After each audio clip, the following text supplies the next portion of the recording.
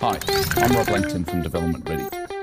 Our interview series delves into the lives of Australia's most respected property thought leaders and decision makers and uncovers what makes them tick.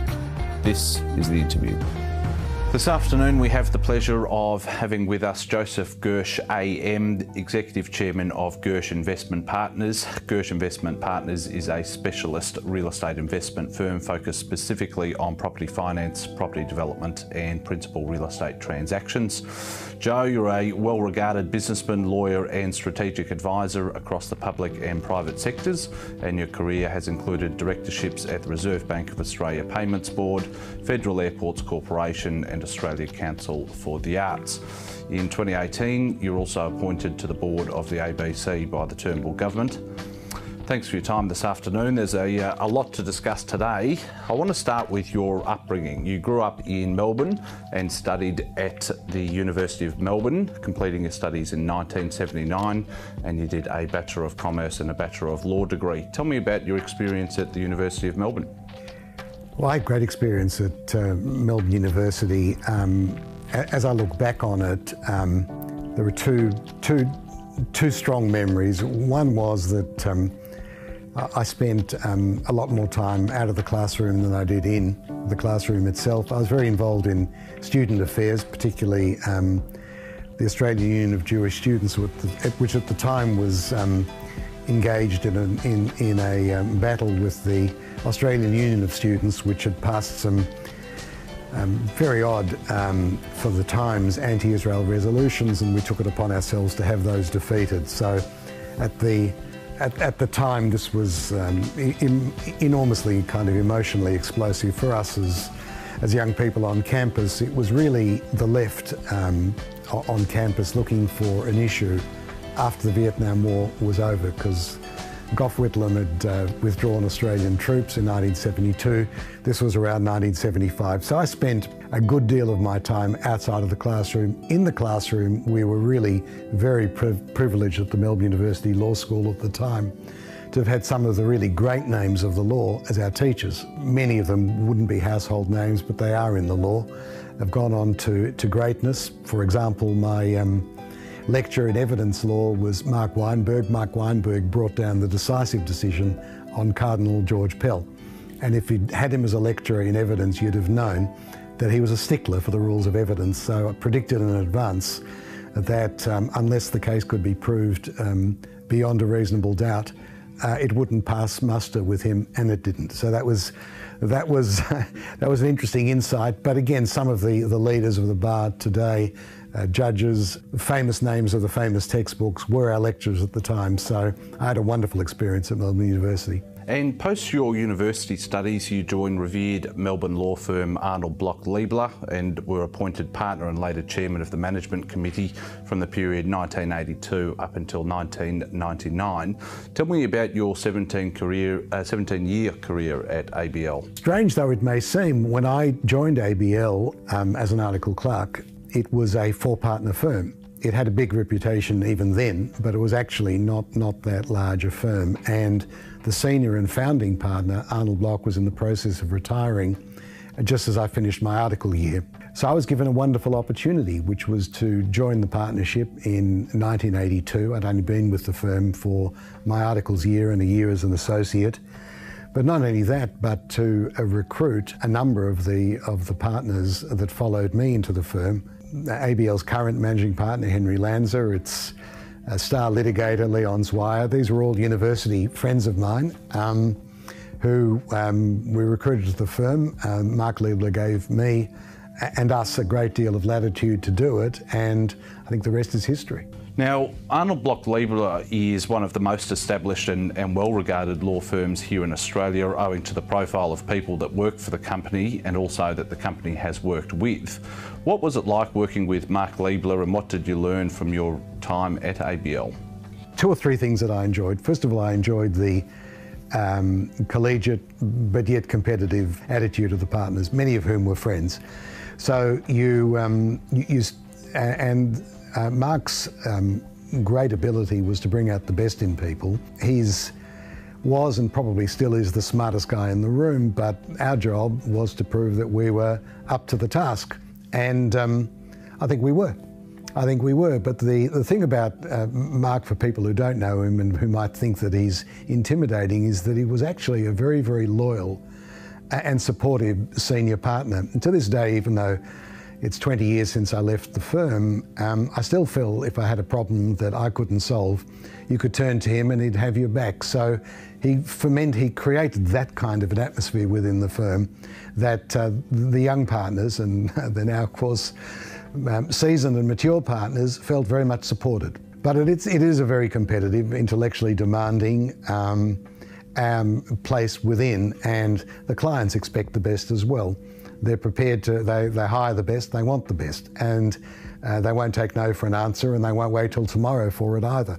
So it does create efficiency, it does create, stimulate very careful thought, but also instinctive and speedy responses. In July of 2000, you established Gersh Investment Partners. What was the rationale behind switching from the law to commerce, and what was the original investment mandate or philosophy that you pursued?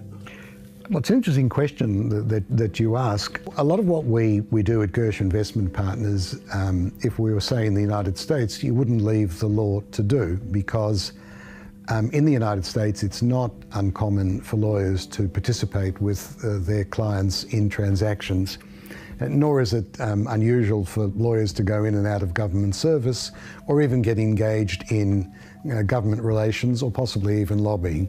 A lot of the things that we find ourselves doing, advocacy, government boards, government relations, and certainly participation with our clients, are done in law firms. It's not usually done in Australia. It's more of the British tradition, where lawyers are paid to stand back from transactions.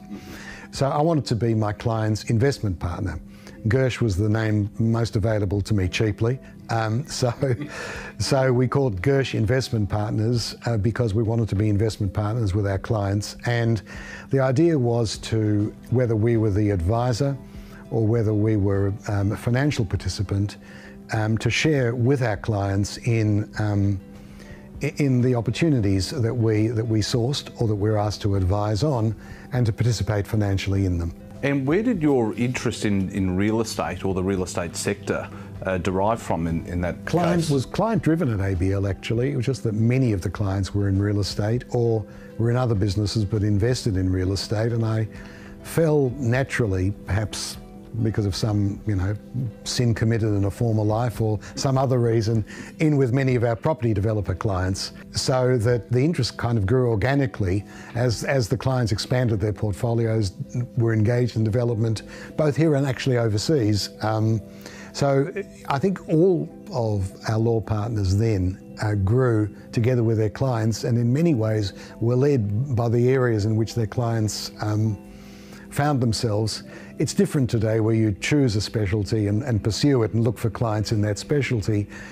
Back then, I think it was more that you followed your clients where they went. I love real estate. I think I have a natural affinity to it, but I could have ended up in other fields of endeavour had my clients ended up in other fields of endeavour. And in fact, I found myself spending quite some time when I was practising law in private mergers and acquisitions, which hasn't been the focus of this business.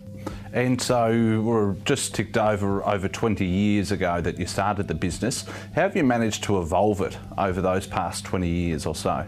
Well, it's been through a number of iterations, including the most recent, but one of the things that have transformed the business is that when we began, the client base was mostly Australian-based, really Melbourne-based people, though people that I already knew or relationships that I already had, including with counterparties in Sydney. We now represent a very considerable part of our book are overseas clients, the largest of whom Superlie is a Thai real estate company that's had a mandate with us for 7 years to look for equity opportunities, and have invested over $200 million with us of equity thus far, which is a lot of equity. It's not a lot of money in the debt space, but it is actually quite a lot of money in the equity space.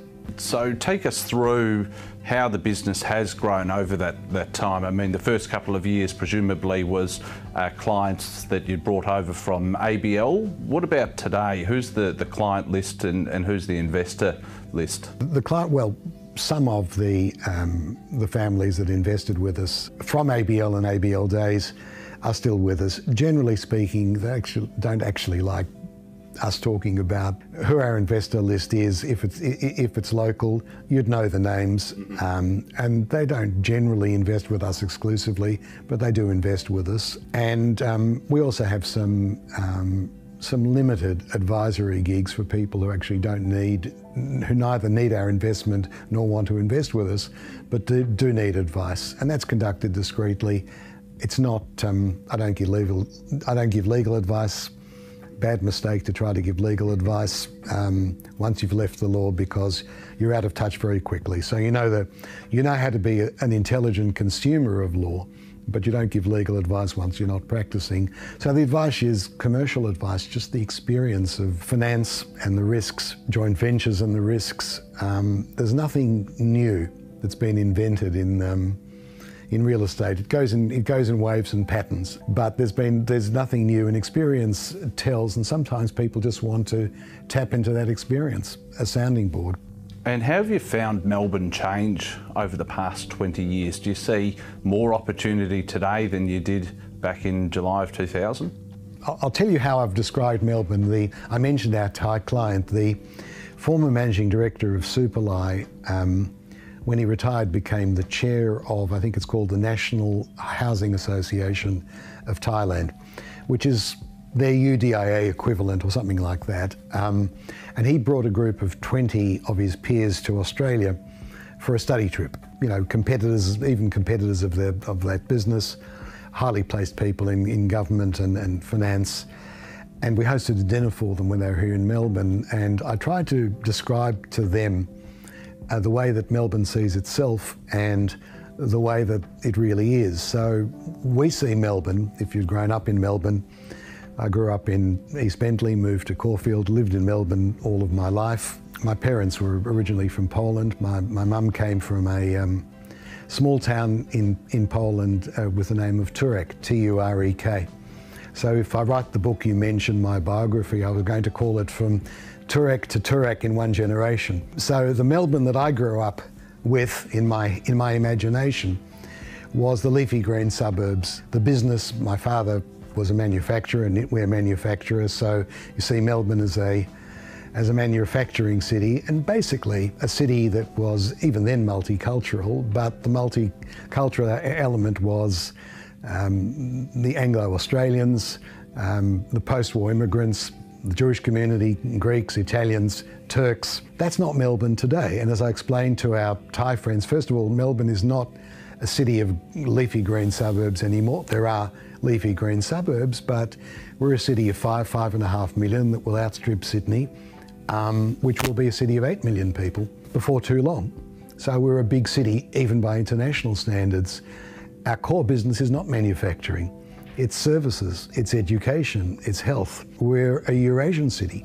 There are very significant communities from all throughout Southeast Asia.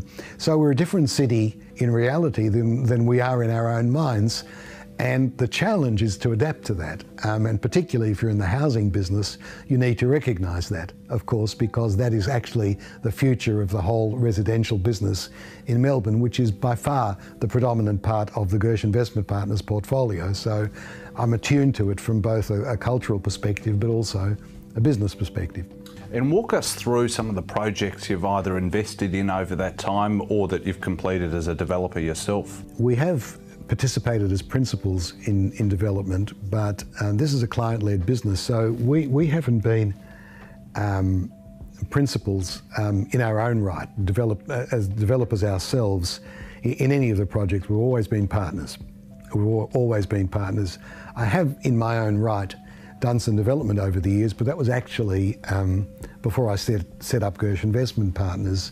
The business and again, it's evolved. But for example, when we opened the business 20 years ago, one of the deals that I started the business with was with my very good friend and long-term client, Stuart Barron and the Barron family. They were then developing what became the Southern Cross complex, and brought in Babcock and Brown at the time and Multiplex. So that was a project that we spent, the first year or two of this business heavily engaged in. We've moved on from there considerably now, and most of our book these days is residential development, so that, for example, our Thai clients, under our advice, have developed the Balmoral Quay development down in Geelong. We're partners with ICD at Finesford in that same area. We've had deals with Peat Limited, with the Satterley Group, and most recently, of course, Superlie has entered into a joint venture arrangement with Stockland for a development known as Catalia, which has just been released to the market in the Donnybrook area. That's a very strategic move for Superlie, because they, being either number one or number two listed real estate residential development company in Thailand, are very keen to be partners with a company like Stockland, who they regard as a peer, and would like to be doing a number of joint ventures, and Stockland have said quite openly so would they. So that's a very important partnering relationship, following on to the success that Superlie's had in various developments with a number of credentialed Australian parties who I've mentioned. And tell us about the business as it is today. There's 8 of you that work full-time in Gersh Investment Partners. What are some of the roles and positions that your staff have? Well, the 2 key executives here each have a Tom Rowe, who is our Chief Investment Officer, and his expertise, he has 2 areas of expertise. One is he's the great advocate for Geelong, because he lives at Barwon Heads and is engaged in local affairs, and he's had experience in a number of sectors in real estate, including offices, but in the configuration here at Gersh, he takes care of residential subdivisions principally, and has very deep expertise and an involvement with the UDA in that area. And he represents Superlie in all of the joint venture meetings with their Australian joint venture partners. So that's his area. Theo Exalis, who's Qualitas actually, and various other places.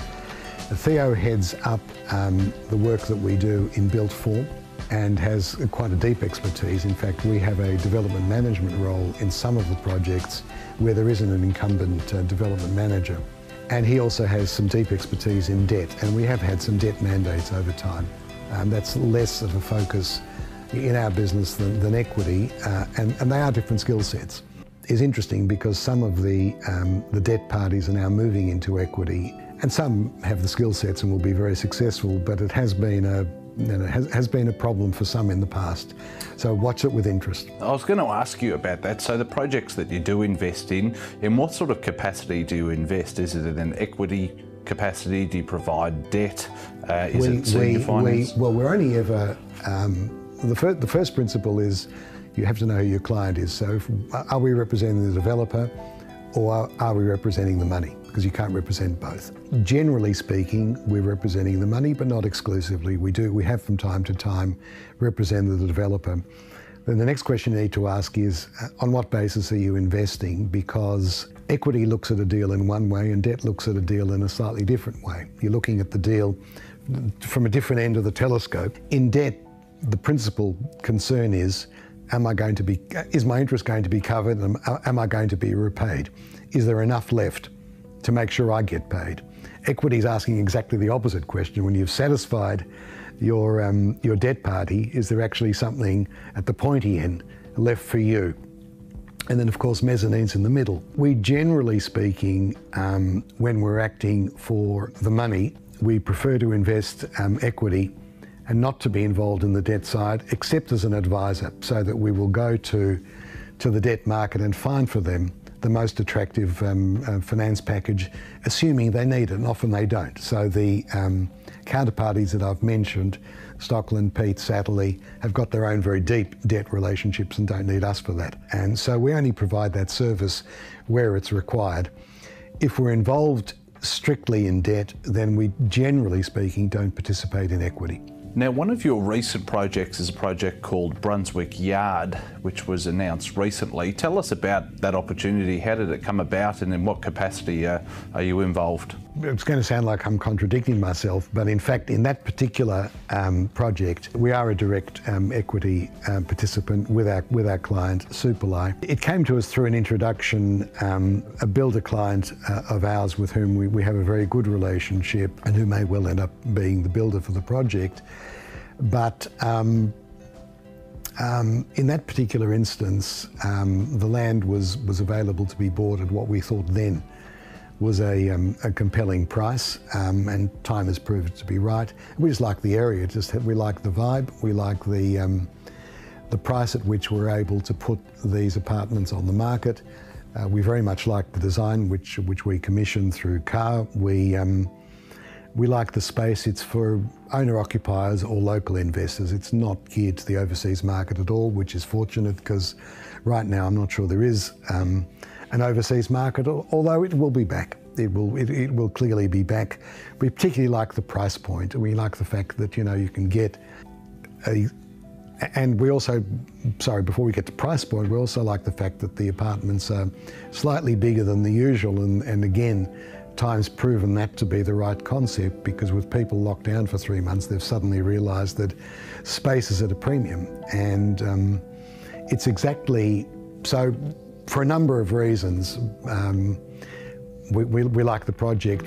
One of the other reasons, apart from the fact that, and we're involved in the development management there in a serious way, there are a number of reasons for doing it. I won't, you know, obviously I won't discount the fact that we expect to make money by doing it, but also sharpens our skills. So, you know, occasionally you don't want to be the advisor and having actually never done it yourself. And, you know, so we have always participated in a few of the deals that we're involved in within our balance sheet capacities, but also our risk appetite. I want to ask you, Joe, about Australia from an international standpoint. What makes Australia an attractive destination for investment from a global perspective, and do you think the effects of COVID-19 will have a positive or negative impact on that? Well, seeing that I'm spending a good deal of my time now in one way or another representing or in contact with overseas investors, I think I've got a feel for what it is that makes Australia attractive to our Thai clients, or even to the Singaporean group ARA that's involved with Cromwell, which is a company I've recently appointed to the board of. Our Thai clients like Australia for a number of reasons. They very much appreciate transparency, predictability, stability. Unlike, say, Chinese investors, Thai people generally feel very positively about their country. So they're not. This is not flight capital. They're not planning an exit. They just want to diversify. As it happens, the son of the chair of Superlie studied at Melbourne University, so the family knew Melbourne well, but they didn't have a contact in Melbourne. A former colleague of mine who'd moved to Bangkok introduced us, and once they could make a good connection here, we've had an enduring relationship. But they love the fact that we have a predictable, stable, transparent system. Occasionally, we embarrass ourselves with stories about things that are not entirely transparent. You know, they're just on the eve of opening Balmoral Quay, which was the development on the water in Geelong. The Geelong Council was sacked, so the mayor who was going to do the ribbon cutting was not in office. So Richard Miles, who's a local Labor member, actually did the opening for us, which was very kind of him. So we're not perfect in terms of transparency, but and stability and predictability, but I think we rate highly. The same with the Singaporeans. The Singaporeans actually come from a stable, you know, transparent and predictable. They just like the Australian growth story, and they believe. They believe in Australia, so it's the similarity of systems, actually, not the difference of systems, that attract the Singaporeans. Australia's going to do remarkably well post-COVID because we've done remarkably well. You know, we won't go into the politics of the lockdown in Victoria, and everybody had their opinion, as they're entitled to. But anyway, fact is, whether we like the process or not, we're now in a, zero or close to zero caseload here, New South Wales, Queensland. So Australia will emerge from this with a vaccine promised to us by Dr. Fauci by the end of the year in a seminar he gave to Melbourne University last week. So we'll take him at his word. Sometime by the middle of next year, that vaccine hopefully will have been distributed. That's how our budget's built. So the government believes it as well. By the end of the year, next year, business, returning to something like normal, Australia remains highly desirable, and we need population. So the one big looming threat in our business, in the residential development business, no matter how much stimulus the federal government has given us, and that stimulus was very welcome and has been very effective, and the Victorian government have said they're going to bring a stimulus or further stimulus in the budget towards the end of the month. I hope they do. If they do, it will hopefully be effective, but none of that will replace population growth. So we do need to get back to that. Obviously, it's not going to happen this year. It may not happen until some point next year. They may work out some arrangements for students, for immigrants, but that's the biggest looming threat to the business that we're in. Otherwise, actually, we're in good shape. Historically low interest rates. Hopefully unemployment will come down. Affordability is a worry, is a real worry. Nonetheless, it's fundamentally a strong business, and people from overseas believe in it. A city that's expecting to grow the way that Melbourne was on trajectory to grow is a worthwhile city to invest in, because there will always be opportunity and demand. And for a long time, the supply wasn't meeting the demand. It's now been proven that with a bit of stimulus, we can revive that sector. Obviously, there is a limit, and the limit will come if there are no new people in Victoria or in Australia, but there will be. In 2018, you launched your own Gersh Finance Fund, which was a $500 million fully underwritten real estate fund. What asset classes or segments have you invested in, and are there any segments that you're avoiding? Well, we called it a fund, but in fact it was a mandate, and yes, it was fully underwritten, and we've been successful in placing some, but certainly by no means all, in what's a very, very competitive space. And we were agnostic as to real estate sector, although the deals that we have done have been closer to the areas that we know best, rather than outside of that field. So most of the work we've done has been in residential real estate built form and subdivisions. And have you found demand from clients for the Gersh Finance Fund? We found the space to be very competitive, and so there is, the general trend is that things are getting to be very difficult in terms of borrowing from the banks. The banks are very risk averse in the wholesale market. Thankfully, they seem to be back in lending to housing, because nobody can replace the banks in terms of mum and dad house lending, even though there are competitors and always will be. But without bank support, that sector can't manage. In terms of the development funding, the banks have retreated or become extremely conservative, and generally speaking, there's been demand, considerable demand for borrowing on that basis. And obviously, if money's earning, a fraction of a percent in the bank, there's also been a demand for investors to invest in that sector. But it's become very competitive, and we have been able to land some deals, but by no means have we filled even that mandate.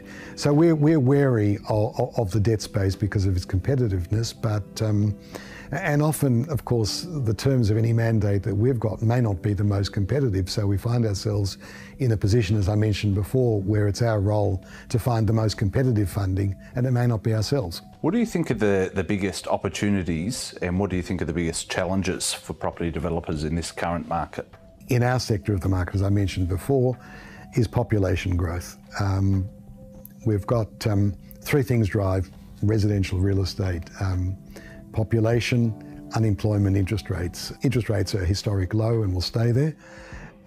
Unemployment, I hope, has peaked, and it may be another 6 or 12 months. Obviously, nobody's going to buy a house if they don't think they've got a job. Population is the key challenge there.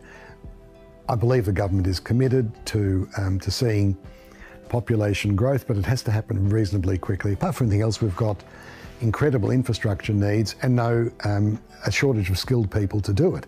So this is craziness. I mean, we actually need the people to do the things that we need to do to get ourselves out of recession. So that's the challenge. The biggest opportunity here is some of the new ways of thinking. So build to rent, because housing affordability lead inevitably to people having to be long-term renters, and we need to develop a market for that. Some things related to health, bioscience, areas of that kind, and you've spoken to the people talking about medi-hotels, that whole science, medicine, things related to logistics and data, which is an area actually that Cromwell, which I'm now on the board of, have looked at. But again, they're all specialist areas. There's logistics, data, build to rent, and then, and I don't have the answers here, but then think through the future of retail, because there are some elements of retail that probably won't recover or are broken for all time. Some elements, of course, will succeed. So somebody is going to come up with some innovative ideas, and already coming up with innovative ideas in retail. Not my field of expertise. You mentioned Cromwell there. I can't help but pass up the opportunity to ask you about it. It's been a pretty significant fistfight between Cromwell and ARA for several years now. You've been appointed to the board. Tell me about what skills or capabilities you bring to the board, and how big the challenge is between the two companies to patch up relations. I was only involved in the final round of what you called the punch-up. I was nominated by ARA to that board, and thankfully I was elected with the support of ARA, obviously, but also on the recommendation of some of the proxy advisors who recognised that as a 30% shareholder, ARA was within rights to have a couple of seats on the board. We've only had one board meeting, so it's early days, and there's an AGM yet to come.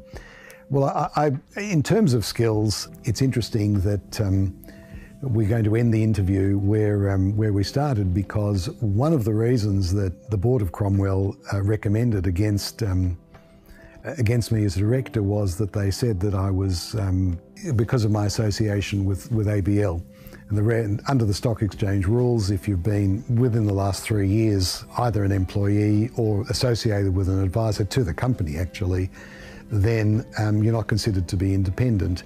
So, but in the case of Cromwell, they said, even 20 years ago, I'm forever stamped with, being an ex-ABL partner, which means I'm not independent of their board. I don't know whether it's a compliment or an insult, but it certainly got some of the shareholders to vote against me. The skills that I bring to bear is, I think I know the subject matter of that company, real estate, very well, understand the risks and the threats and the issues. Hopefully had a lot of experience in dispute resolution over the years, not intentionally, but the property people are notoriously fractious, and it's easy to fight. What's hard to do is to find a way through that doesn't involve a fight. And in fact, I've done that for clients many times where they've asked me just to be their representative, to bring a little bit of just clear thinking and pragmatism to the table. Whether I can be the peacemaker here, this I don't know. I have a lot of respect for Gary Weiss, who they rejected as a director for no really good reason a couple of times, and there are some capable people within. So I think it will resolve itself. Exactly how, I don't fully know, and if I did, I probably couldn't tell you. So Three quick final ones to finish. You're heavily involved in philanthropic endeavours. Tell us about why you get so involved, how much what it means to you to be involved in those causes. I say this, you know, against my own day job, but property is a long, slow business. It's in residential subdivisions. It's literally watching grass grow. So you need to be patient. Can be very rewarding and can be very challenging. Fortunately, I've always had interests outside of the law or outside of the business, including a time on one of the boards of the Reserve Bank, chair of the government's terrorism reinsurer. I was the deputy chair of the Australia Council. Currently, I'm on the board of the ABC, which is fascinating. There's almost no facet of Australian life that the ABC is not involved in. Everyone's got an opinion. So the minute you announce at a dinner party you're on the board of the ABC, that's the end of the evening. Everybody knows better than the board how to... Tell me about how that appointment came about, though. You were appointed as a non-executive director by the Turnbull government. How did that opportunity? I'm fairly well known to the then Minister of Communications, Mitch Fifield, but there's actually a nomination process. And apparently I was, so you need to apply, and I was apparently shortlisted, and the government then chooses, but it's always controversial. Everything about the ABC is controversial, which makes it fun. And as it happened, I joined the board 2 or 3 months before there was a major boardroom upheaval, as a consequence of which the managing director and then the chair both left. So I was certainly had a baptism of fire at the ABC. So, you know, situation, going to a board meeting that's normal was unusual. Then, of course, we had COVID, so we had to do the whole thing on Zoom and on Teams. So we haven't physically seen each other for a while. And 2 of my board colleagues finished their terms last meeting. So there's a couple of new appointments imminent. So things are always changing at the ABC. It's had to deal with the bushfire season. It's had to deal with changes to its budget. There's a dispute as to whether there were cuts. Effectively, there have been.